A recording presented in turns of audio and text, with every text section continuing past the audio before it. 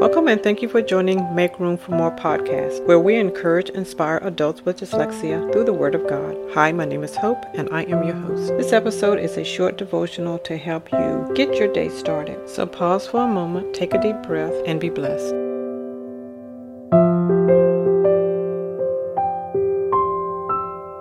The Apostle Paul said, "For our light affliction, which is but for a moment, works for us a far more exceeding and eternal weight of glory." 2 Corinthians 4:17. Our light affliction. Many of us struggle with things that God has allowed to happen to us. If God is a God of love, why would He allow me to suffer this deep emotional pain? Why would He allow me to lose a loved one, or my job, or my health, my home, and the list can go on?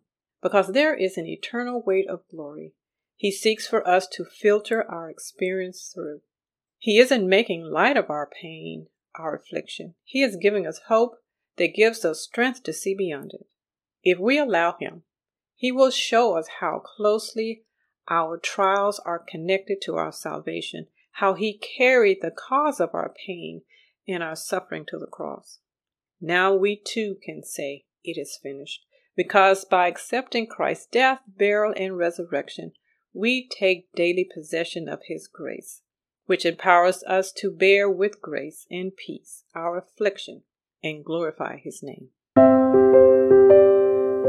We pray that you was blessed by the short devotional shared with you today. Thank you for joining Make Room for More. Have a blessed day. Take care.